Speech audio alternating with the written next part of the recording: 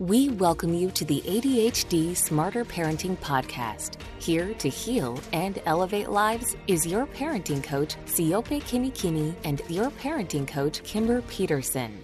Hello, everyone. Welcome to the ADHD Smarter Parenting Podcast. I'm your host here. My name is Siope, and joining us is the other host of the ADHD Smarter Parenting Podcast, Kimber. Hi, everyone. Yeah, we're going to be discussing feeling judged as a parent, because this is a huge topic that comes up over and over and over again for a lot of parents. It's very difficult to parent in our day and age because there are so many things that are happening and so many opinions about what to do when you're parenting your child. So we're going to be discussing how you can navigate this, what things you can do, and implementing a skill that will help you during the whole process of you feeling judged as a parent. I know I felt judged as a parent because, I'm a parent. And so there are three specific topics that we're going to cover. Why is parenting surrounded by so much judgment?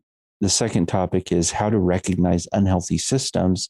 And then the third will be an introduction to the skill of observe and describe. So our goal is really to help parents have more grace for themselves, to understand judgment and in what ways they can deal and work through their feelings of being judged by other people. So, to start us off, let's talk about why is parenting surrounded by so much judgment? I don't know. You tell me, Kimber, why do you think there is so much judgment around how people parent their children? I think that it often comes from a desire to want people to be their best selves. And it's easier to want people to be the same as you or to make the same decisions than it is to try to understand where they're coming from. And sometimes we don't have that perspective. Mm-hmm. We especially live in a world where we get to see glimpses of other people through social media and internet interactions, but we don't understand the full person as much. And so it can be a little bit more challenging for us to navigate and find ways to create relationships that are really about the full person, for better or for worse. And as we navigate some of those deeper relationships, really starting to understand where they're coming from, what their perspective is, it can help you remove some of that judgment in what they're doing and kind of see things through their perspective. But ultimately, the judgment is often rooted in a desire for people to be their best self. Yeah. I have to agree with that. We all come with our own experiences to parenting and what has worked for us. And when we know something's worked for us, we will gravitate towards things that parents should do that work for us, should work for other children as well. And it is well-intentioned. I think in a lot of ways, parents are just trying to see what works. What's worked for me, and so it should work for you. And yet there is a side of it where there is a lack of empathy in understanding that people are different, children are different, situations are different, and allowing some flexibility in there.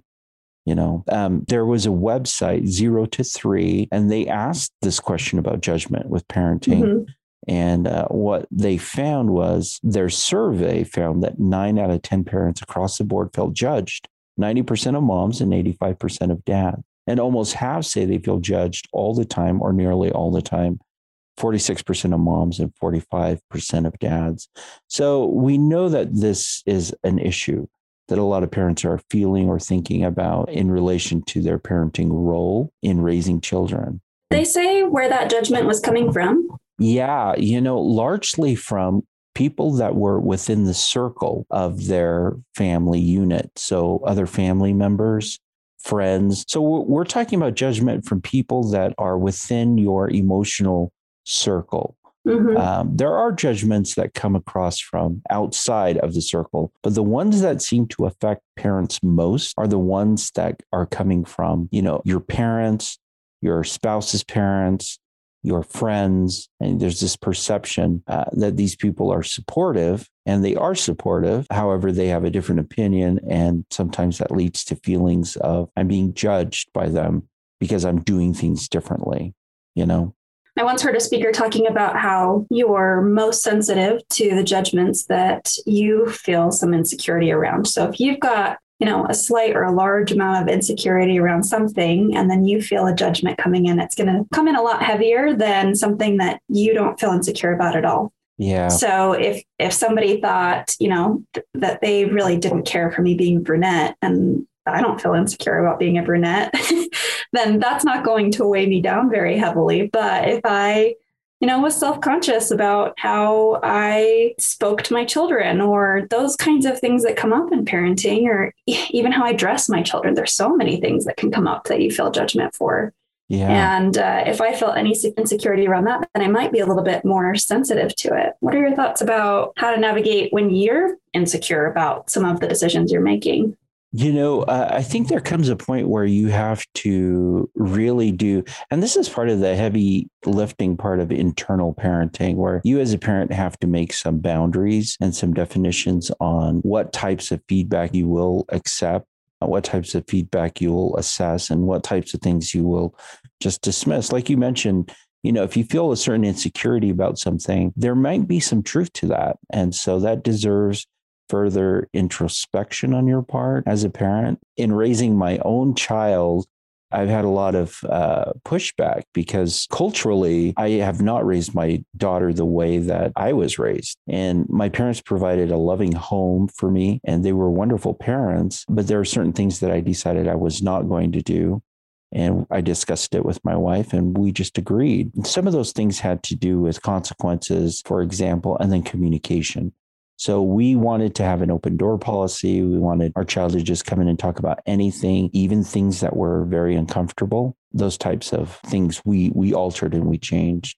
So when I received feedback from, other people within the emotional circle that were almost critical of the approach, I had to rely back on what I had already established and agreed upon in my approach to parenting. Like, this is the boundary. And I understand your perspective, but I'm not going to let your perspective sway me or let that judgment move me from where I feel like I want to go as a parent. So, I had to make those decisions. I don't know. I mean, you tell me, you're raising younger children right now. I'm not sure if there's a lot of judgment around what's happening in raising younger children. It seems to be a big issue. You're going to do gentle parenting, you're going to do persuasive parenting, consequential parenting. I mean, all these are parenting approaches that have popped up in the last 20 years. Yeah. That are like, do this, do this, do this, do this. It's almost hard to weed everything out. But what are you doing to address some of these messages that parents are receiving that are bombarding their perspectives? Bombarding is a good word for that. Yeah.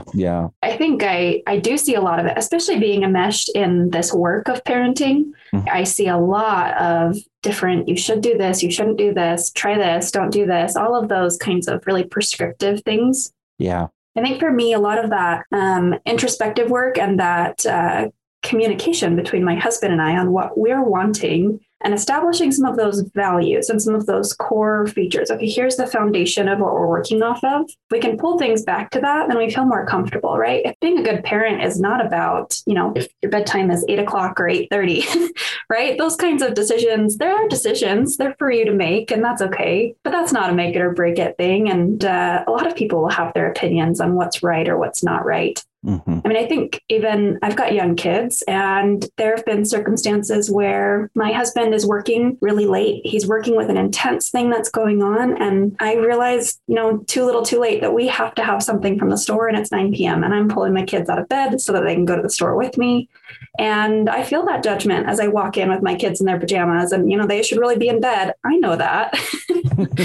But those kinds of things come up where people don't have the full picture. And I think that I navigate that judgment by just knowing, what's really valuable and important to me is my kids being safe, is my husband and I working together and communicating well on what our different needs are. So if he is needing to be out late and I'm really needing to get this thing from the store right now, then that's how we're going to balance it. And I'm okay with that decision. And so it can alleviate some of that judgment and let that go just because we've decided on some of those core values that are important to us ahead of time. I'm going to ask you a question because I think that is so interesting in taking your kids to the store. Cause I did that too. Like 11 o'clock at night. Oh, we all have. Okay, my child is sleeping in the cart because this is the only time that we can do something.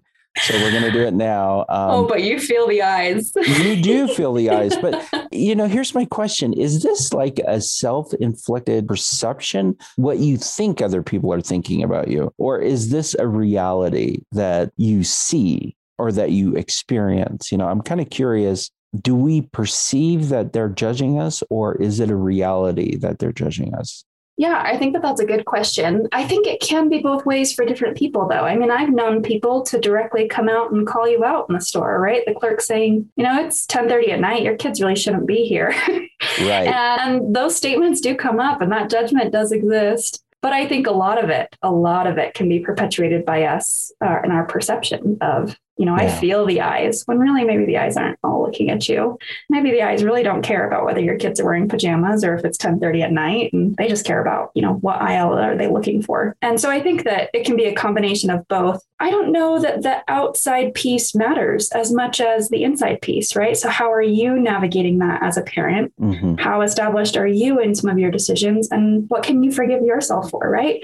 I made this decision. I feel good about it. It's what I needed to do for the night and I'm okay with it. Yeah. And just kind of finding that ability to praise yourself for where you're at and acknowledge what you've got going on and the different details that other people don't know or don't need to know. And that's okay. Yeah. A lot of those little judgments come up, but sometimes it's heavier. Sometimes the judgments can be thicker and they can come from that close-knit circle, like you said. I think the infamous mother-in-law stories come up for sure. Right. Lots of people feel the judgment from their mother-in-law or their father-in-law or whoever that close-knit circle, even friends, siblings, those people that care about you and want the best for you, you can feel that intensely from them. Yeah. I love what you said, that does it matter if it's outside or inside? I mean, of course it does, but the stories you are telling yourselves are a reality of what you've experienced. And so there is value in saying, you know what, there is judgment out there about parenting. I am being judged by people who, see me bringing my child into a Walmart at who knows what time, when other kids are in bed or even walking around in pajamas, you know what I mean? So it happens. One of the really interesting experiences I've had is watching meltdowns happen in Walmart with parents and kids. And I've always made it a point to reach out to the parent and say, you're doing a good job.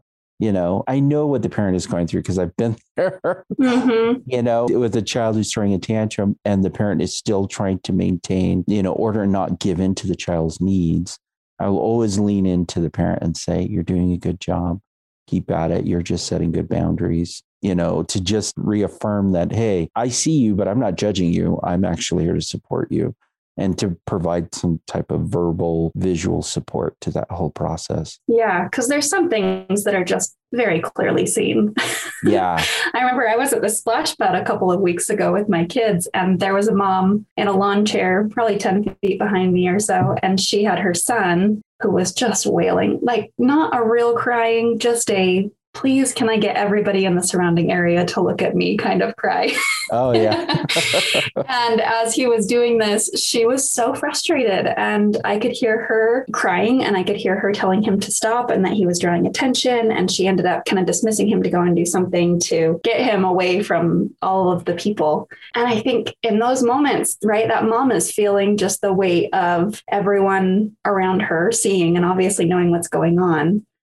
But from my perspective, where I was just around the corner from her, there was no judgment. It was, that's what he's choosing to do right now. His behavior is not indicative of you as a parent. It's you guys are dealing with a rough thing right now. And I love that you approached the parent and said, no, you're doing a good job. Because thinking about this situation, she could have benefited from that potentially and just knowing, yeah, of course, I'm 10 feet away. I heard it.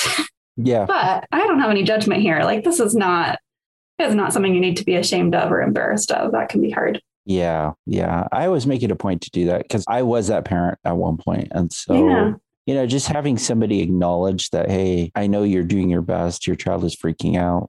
I think it goes a long way in countering this idea that everybody's judging me. Yeah. Because my child is behaving a certain way. And that expectation, I think that a lot of parents have, which is if my child behaves well, I must be a good parent. If my child chooses to behave, misbehave, then I'm a horrible parent. It's not true because children will do what they want to do. And we guide them along the process. We teach them what they should do, but they're still going to do what they want to do, and so relinquishing some of that control mindset is always helpful. So that brings us to the next point, which is recognizing unhealthy systems. And what I mean by that is there are systems within our lives that dictate what parenting should look like or what we should be expecting in our parenting goals. And some of those are helpful. but some of those are not helpful. And so we have to be able to differentiate between what is healthy and what is not healthy in these systems. Because once we can define what they are, we can focus our attention on the positives, right? And when I'm talking about systems, that can include parents or friends who have opinions about our parenting, books that we may read, articles, social media posts that say this is what you need to do for parenting. And it comes across with this expectation of this is what parenting should look like. And if you're not doing it this way, you're doing it wrong, right? Yeah, absolutely. And I think it's important. One of the things you just said was about, some of them are healthy and some of them are unhealthy. In some ways, these social expectations and even pressures can help establish safety and, some social norms that are really healthy and positive, but some of them definitely not. Go in depth in that because I'm interested in hearing that part of it. In what ways can it be healthy? Sure. I think that there can be an extreme to any of these scenarios, but some that come to mind relate back to safety really quickly. I can think of one for social. So for example, here is a healthy system that is in place, and that's expectations on how you should behave in public, right? Mm-hmm. There are certain expectations that we should have of our children. We shouldn't just allow them to do whatever they want or touch property that doesn't belong to them. We need to teach them boundaries. And society does have some expectations out there that are healthy. We want to teach our children, this is not your house. So you cannot just go and open the fridge and grab whatever you want and take your shoes off. We want to teach them manners. We want to teach them how to engage in the world in a positive way. So there are some expected rules in society that are great and they're healthy. And we want to reinforce those. Yeah. So how do they become unhealthy? When do you see a situation where it evolves from that healthy social boundary to something that's not? For me, or at least the way that I see it is, it becomes unhealthy when the expectations of society are unrealistic for the child that you are working with. We make accommodations for people with disabilities. We make accommodations for people who may struggle with something emotionally.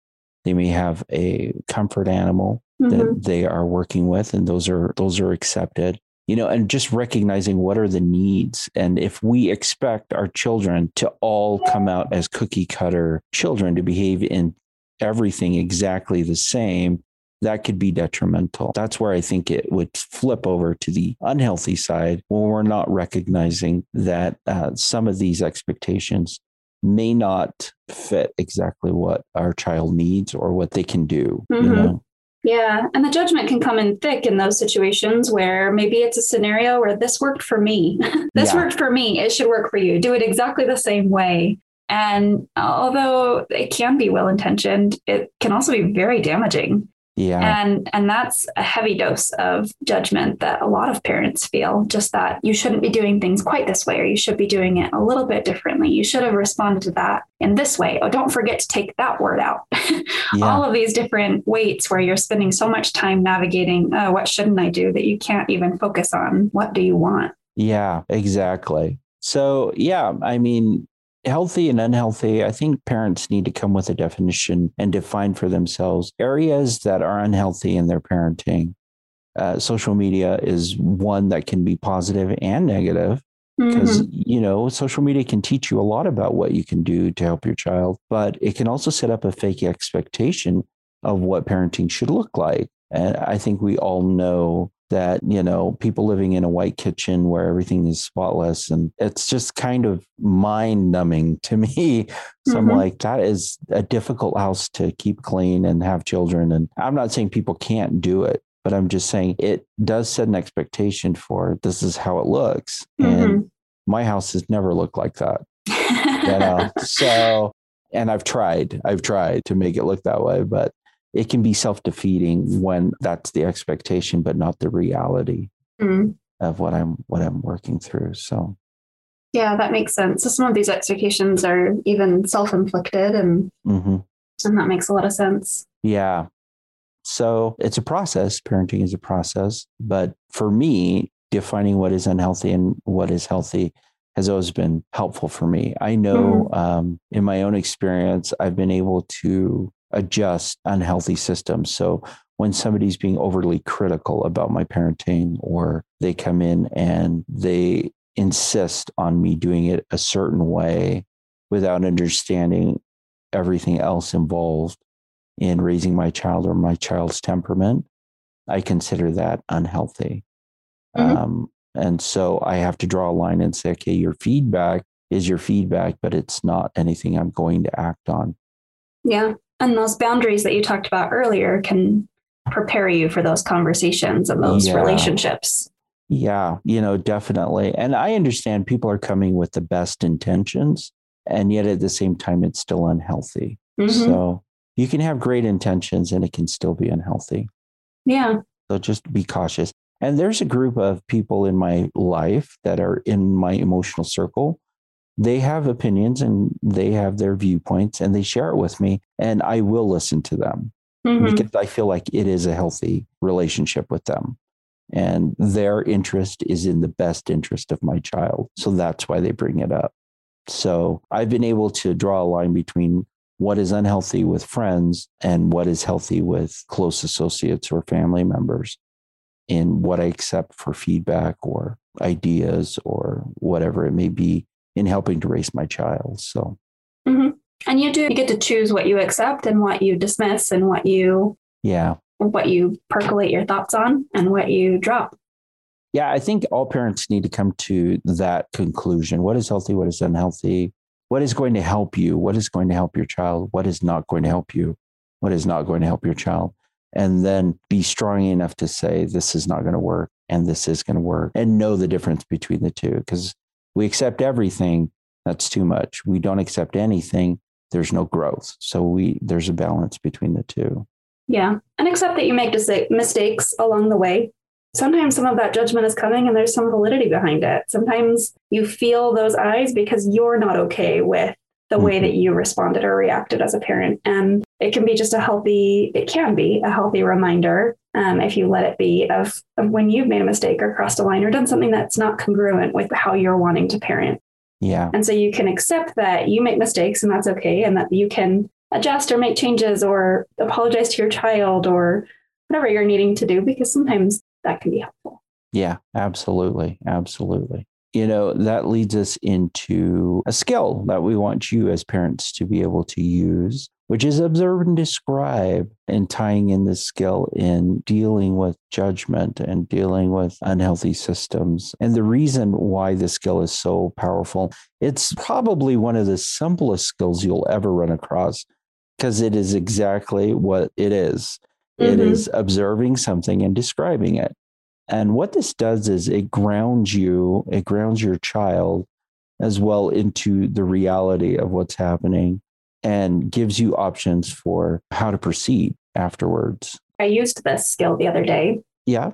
Okay. I have a 4-year-old that I talked about earlier, my son Grayson. And I noticed recently that he started doing this thing where he will straighten out his arms and make fists in his hands. And he just shows a lot of tension in his body. And I immediately felt a lot of guilt just because I knew that some of that was coming from my modeling. Because I found that, when I get really frustrated in those tense moments, I have a tendency to avoid yelling or something like that. I will clench my jaw a little bit, or I will feel the tension in my shoulders, like as I am feeling frustrated. And so I was feeling guilty because I felt like I caused that. He's doing that because I do it. And so I started implementing some of this observing and describing with him so that I could walk him through what that process looks like to me. Mm-hmm. Because clenching or feeling tension, the worst coping skill? No, it's not the worst one for sure. But I want to show him that I'm constantly growing and pushing myself. And so when I noticed myself frustrated or having some of that tension, deep breaths do help me, or taking a minute or having some space or having something that's quiet. So I used the skill of observing and describing to help him understand what I was doing to cope and how I was making a change in some of my response.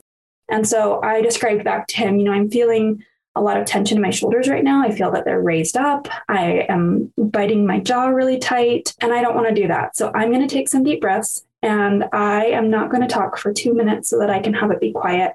And then I think I'll feel better, so I won't feel that. And then after I did it, I reported back to him and let him know, I don't feel this tension anymore. I don't feel the tightness in my jaw. And some of that description back to him although it sounds tedious to go through and explain all of these little details to him that are happening, it's really helpful because the next time that it came up where he was displaying some of that tension, and I prompted to him and said, it looks like your arms are really tight, your fists are really firm. He just naturally took a deep breath and relaxed his hands a little bit because we had already talked about it and we'd done it with me and I'd shown him how I calmed down. And so he was able to implement some of that. And that helped a lot with him being able to cope and manage that emotion and me feeling guilty for teaching him this coping skill that was obvious to everyone around us while we were at the park and he was frustrated. Mm-hmm. But it definitely helped him through the process because I was so descriptive. Yeah. Yeah. Being able to describe it to him, right, it's powerful because it really does have your child take stock of the present, what is happening right now, how to move forward from right now. That's wonderful that you're able to do that. How would you use observe and describe in dealing with judgment, like parents feeling judged? In what ways do you think that this skill could be helpful? You know, when you and I set out to do this topic, one of the things that we talked about is we really wanted to have parents just have a little grace and patience for themselves and just be able to understand that they're doing their best too. And I think observing and describing can help with that because it removes some of the labeling. Instead of that internal monologue being, I'm a bad parent, I'm always yelling, I'm doing this, your internal monologue can start changing over to just being descriptive about what's going on. Mm-hmm. Our home feels really tense right now. A lot of people are frustrated. That's observing and describing. Mm-hmm. I am feeling anxious and I feel that in my chest and in my shoulders and my breathing is heavy.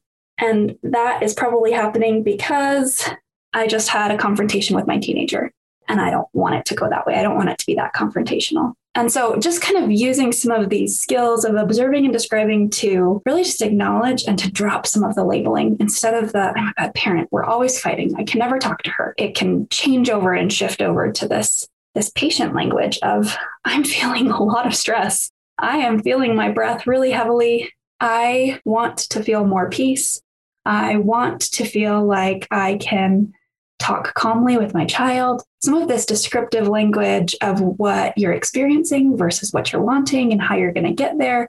All of this can change some of that internal monologue. Mm-hmm. And those thoughts shifting are going to shift everything else along with you. It's going to shift your feelings, your environment, your relationships. It's going to pull everything along. And it's just that first step of helping your thoughts be a little less judgmental, a little more forgiving, and just descriptive rather than labeling. You know, I love that approach because, I mean, when we really think about it, we're talking about judgments coming from outside, but we cannot control that part of it. Like judgments may come in all different forms.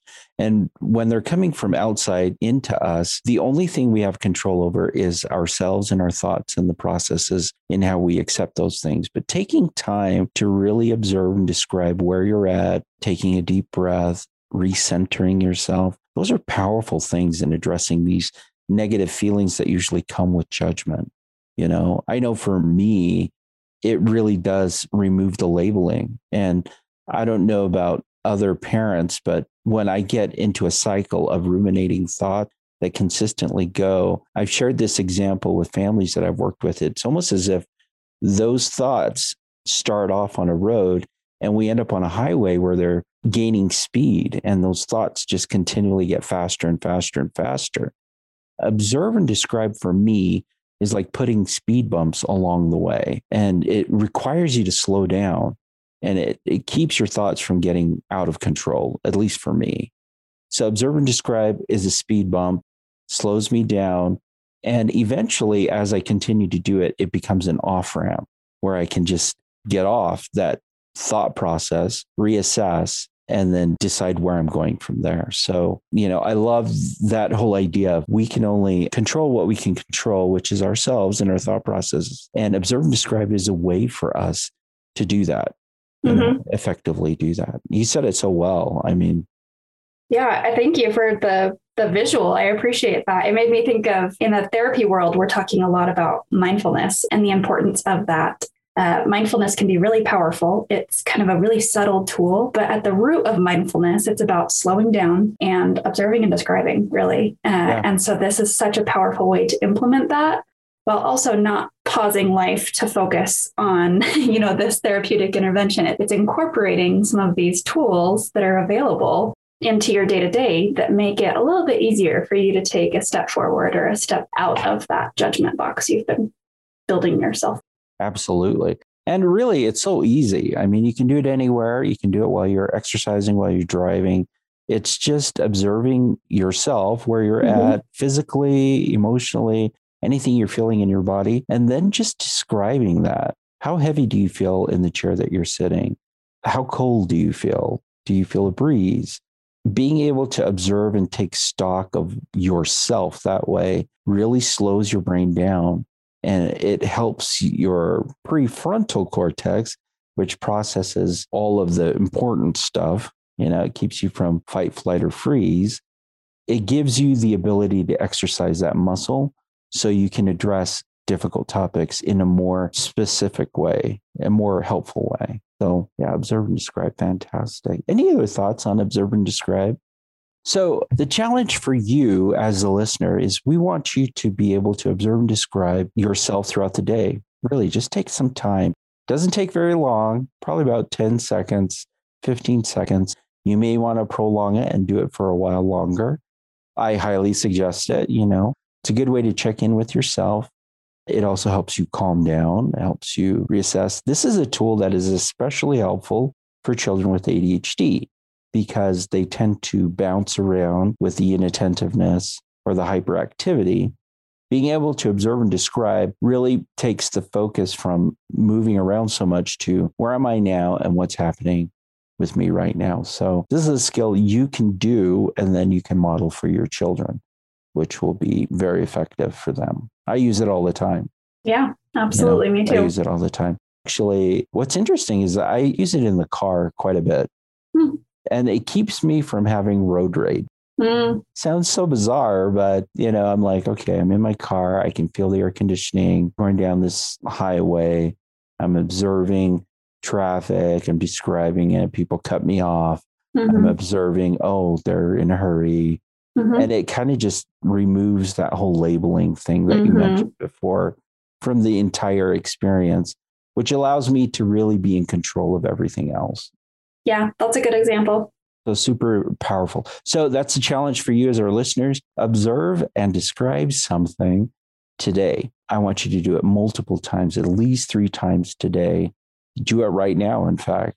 Just observe where you are, what you're doing, what you're seeing, and describe it. Use words to describe it. What you're seeing, observe and describe what you see in front of you. Take some time, enjoy that.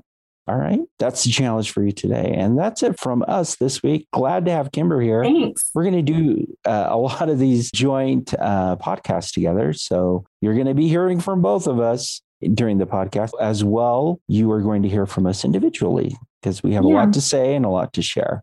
And if you have any suggestions on things that you'd like to hear more about, then you're welcome to reach out to us on social media. You can find us on Instagram at Smarter Parenting and on Facebook, Smarter Parenting. Yeah, jump over there. Leave a comment. Let us know. Thanks, everyone. That's it from us. We'll see you later.